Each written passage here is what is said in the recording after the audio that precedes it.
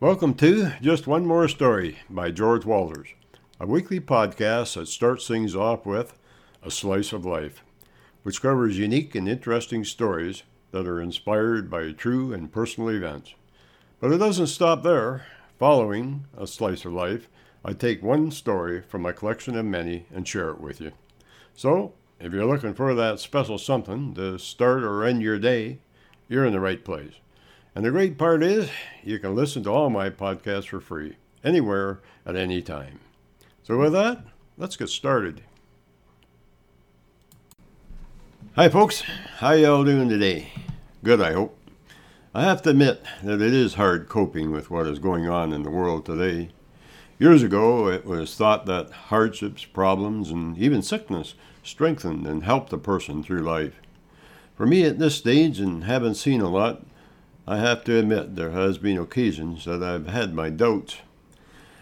I do know when these things occur that we are supposed to learn by them, but it seems these days that a lot of folks don't. Even myself occasionally I find myself looking elsewhere than my own back door for answers and help, when truth be told, in most cases, I know the answers, but don't heed my own advice. Why is that? Well, I think for myself that sometimes, now that I'm older, that it is easier for me to get help from others. You could say, I suppose, that I'm looking for an easier or softer way. The thing is that usually the help that others give isn't what I really need, and to make things worse, I know this. What it really does, or it needs to be done, is that I have to get back to doing things for myself. Heck, I've been doing it and giving folks advice for years now, even to our powers that be from time to time, that we here in Canada have to become more self-efficient, or better said, self-reliant, which means we have to start relying on oneself, or on one's own powers, resources, or whatever it takes to get things done. Relying on others all the time isn't the answer. I know that for a fact. I guess what I am trying to say is that I have to start taking my own advice and get my life back on track. And you know, I am the only one that can do that. So, what has what I just said to do with the story I've lined up for you today? Well, in certain ways, it has a lot to do with it. And knowing that, let's get down to the nitty-gritty. I hope you enjoy Canada's Post Hole King. You know, I think every gung-ho farmer or gardener has or should have a good post hole auger. Thinking back to the days when I was farming, the old auger was one of the most important tools a fellow could have. Truth be told, we used it for all kinds of things, like putting in fence posts, porch posts. Heck, we even used it for planting the odd tree from time to time. But thinking on things, I would have to say that the place where it got the most use was out in the grapery, or as some call it today, the vineyard or vineyard. I'm not sure how them words came to being, but for myself, I like the grapery better. Anyways, in the early days, the old hand augers were indispensable, especially on a farm that had 100 acres of grapes or so. And for those that don't know this, 100 acres of grapes consists of one heck of a lot of grape posts. And every one of them posts needed to be planted in a hole, so to speak, all by hand. The thing about the old augers back then was that they weren't power ones like we have today. The only power back then was manpower, to say the least. I remember my old dad years ago telling me a story one time about how he became the Post Hole King of Canada. I know it probably doesn't sound like much to most folks today, but it sure got the attention of a lot of country folks years ago. But before I get to telling you this story, there is something that everyone should know. And what would that be? Well, I'll tell you. My old dad, Earl Walters, Sr. by name, was a kind of person that didn't like to be put in the spotlight. Actually, he loved inventing and doing things that most farmers wouldn't even attempt. He also liked to help others, asking nothing in return other than their friendship, or seeing a smile on the faces of those he helped. Something that is almost unheard of today. Anyways, as he tells it, the story goes something like this. Well, George, it all started with me leaving the lumber camps in northern Ontario with some great expectations of wanting to have my own fruit farm. I knew it wasn't going to be easy, as at the time we were in a depression and money was very hard to come by. And if that wasn't enough, the prices of crops were dropping so low that a lot of farmers were going bankrupt and losing their farms. The reason being that a lot of farmers, not being able to survive, took out mortgages on their farms, which was fine for a spell, but they soon found out that they couldn't afford the payments. I feel it should also be noted that a lot of banks and financial institutions back then made a lot of money from foreclosures when the hard-working farmers couldn't repay their loans. Not all, but some. There were some farmers, however, that saved their money over the years and were able to get by. So for me, looking to buy a farm at the time, you could say it was a good time to buy. I just had to come up with a way of making the money.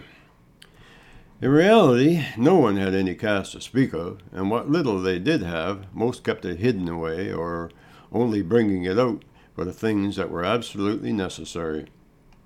Anyways, after searching long and hard for a place, I found a farmer that wanted to sell his farm. The thing I had going for me at the time was that over the years working in the north, I had put away every extra dollar I could afford. The problem I had was that I didn't have quite enough. Time went by, and then one day I got talking to a farmer not too far from the farm I wanted to buy, and we came up with a deal that I would dig post holes for him at so much a hole. I had it figured in my mind that with the money I had saved up for me digging post holes, I might just be able to put enough together within 1 year. So after a lot of dickering, our price was set at so much a hole, and I got to work. Well, there was one thing that needed to be done first, and that was to buy a good post hole auger to do the work. Without that, no money would be made. Realizing that, I headed on over to the local hardware store, and after trying a few, I finally settled on one that had a good hickory handle, along with a side handle that opened and closed easily. How it worked was, you would ram it down into the ground, then lift the lever, which closed the auger around the dirt. Once that was done, you lifted the auger with the dirt that was enclosed, pulling it out of the hole. I gotta say, it was the best hand auger I ever owned. The next important thing, which I soon learned, was that I had to make sure the edge on the auger was good and sharp at all times, as there is nothing worse than trying to dig a hole with a post auger that is dull. I sharpened mine twice a day and more if I was working in rocky soil. Oh, one last thing. When buying a hand auger there, George, make sure it's light. Anyways, I got to digging, and about a week I noticed that I was digging a lot of holes. And it got me to thinking that this old farmer that I was working for would soon see how many holes I could dig in a day and drop my price per hole, saying I was overpaid. So I decided to work the morning at his place, then move on to another farmer and work the afternoon for him. That way I'd keep up my price and made more money, and everyone was happy. Of course, I didn't let on that I was only working a half a day for each of them. All in all, it worked out, and both farmers thought they were getting a heck of a deal. You know, George, I worked digging post holes for a little over 1 year, and when all said and done, I found that with the money I had saved and made from digging them post holes, I made enough money to pay off my farm. I have to say, I was sure one happy fellow. So how did I become post hole king? Well, that's another story. What happened was that the following spring, after buying my farm, I noticed in the newspaper one evening, while eating my supper, that there was a contest being put together to see who could dig the most post holes throughout one summer. After giving it some thought, I decided to sign up, which I did. At the end of the season, the judges came by and counted the holes that I dug, wrote it down in a little black book that they had, and then left. And that was that. I never heard from them again till later on that winter. To my surprise, the end result was I had doubled the amount of holes most folks dug, and then some. And with that, I was rewarded with a check for $200. With that, back then, that was a heck of a lot of money. I used some of that money to buy a good used Ford tractor, a Bizzle disc, along with a good used plow. Then something happened that I didn't expect. I was asked the following summer to be in the town's parade and wear a crown that said Post Hole King of Canada. I have to admit that right there and then I didn't really want to do it, but with all the neighbors along with some of the family members pestering me to accept the invitation, I broke down and said I would. Actually, I had a good time. So, there you go, how my old dad became the Post Hole King of Canada. And it's a true story, too, that took place many years ago. You know, I kept that auger of my dad's. It's getting a touch ragged these days. But every time I get to using it, I think of that story that he told me while sitting out under his favorite maple tree. I would also like to mention before the story ends that it would take a good man to dig just 4 or 5 holes without digging as many as my old dad did. He told me that he could dig over 100 holes in one day and then go home and work on his farm till dark. I know, times and things have changed over the years, as the farmers of today has too. But in saying that, the hardships of making a living or buying a farm still remains about the same, at least for most. Along with that, most of the equipment that was used years ago was all but forgotten, as are the augers for digging post holes. As today, they are mostly on the back of a tractor or gas ones, and the holes are dug with no effort at all. I take my hat off to you, Dad, as your achievements made me the man I am today. That's it for today, folks. But before I go, I would like to mention that all my stories are also available in books. We have 7 books to choose from, and each book has over 50 short stories.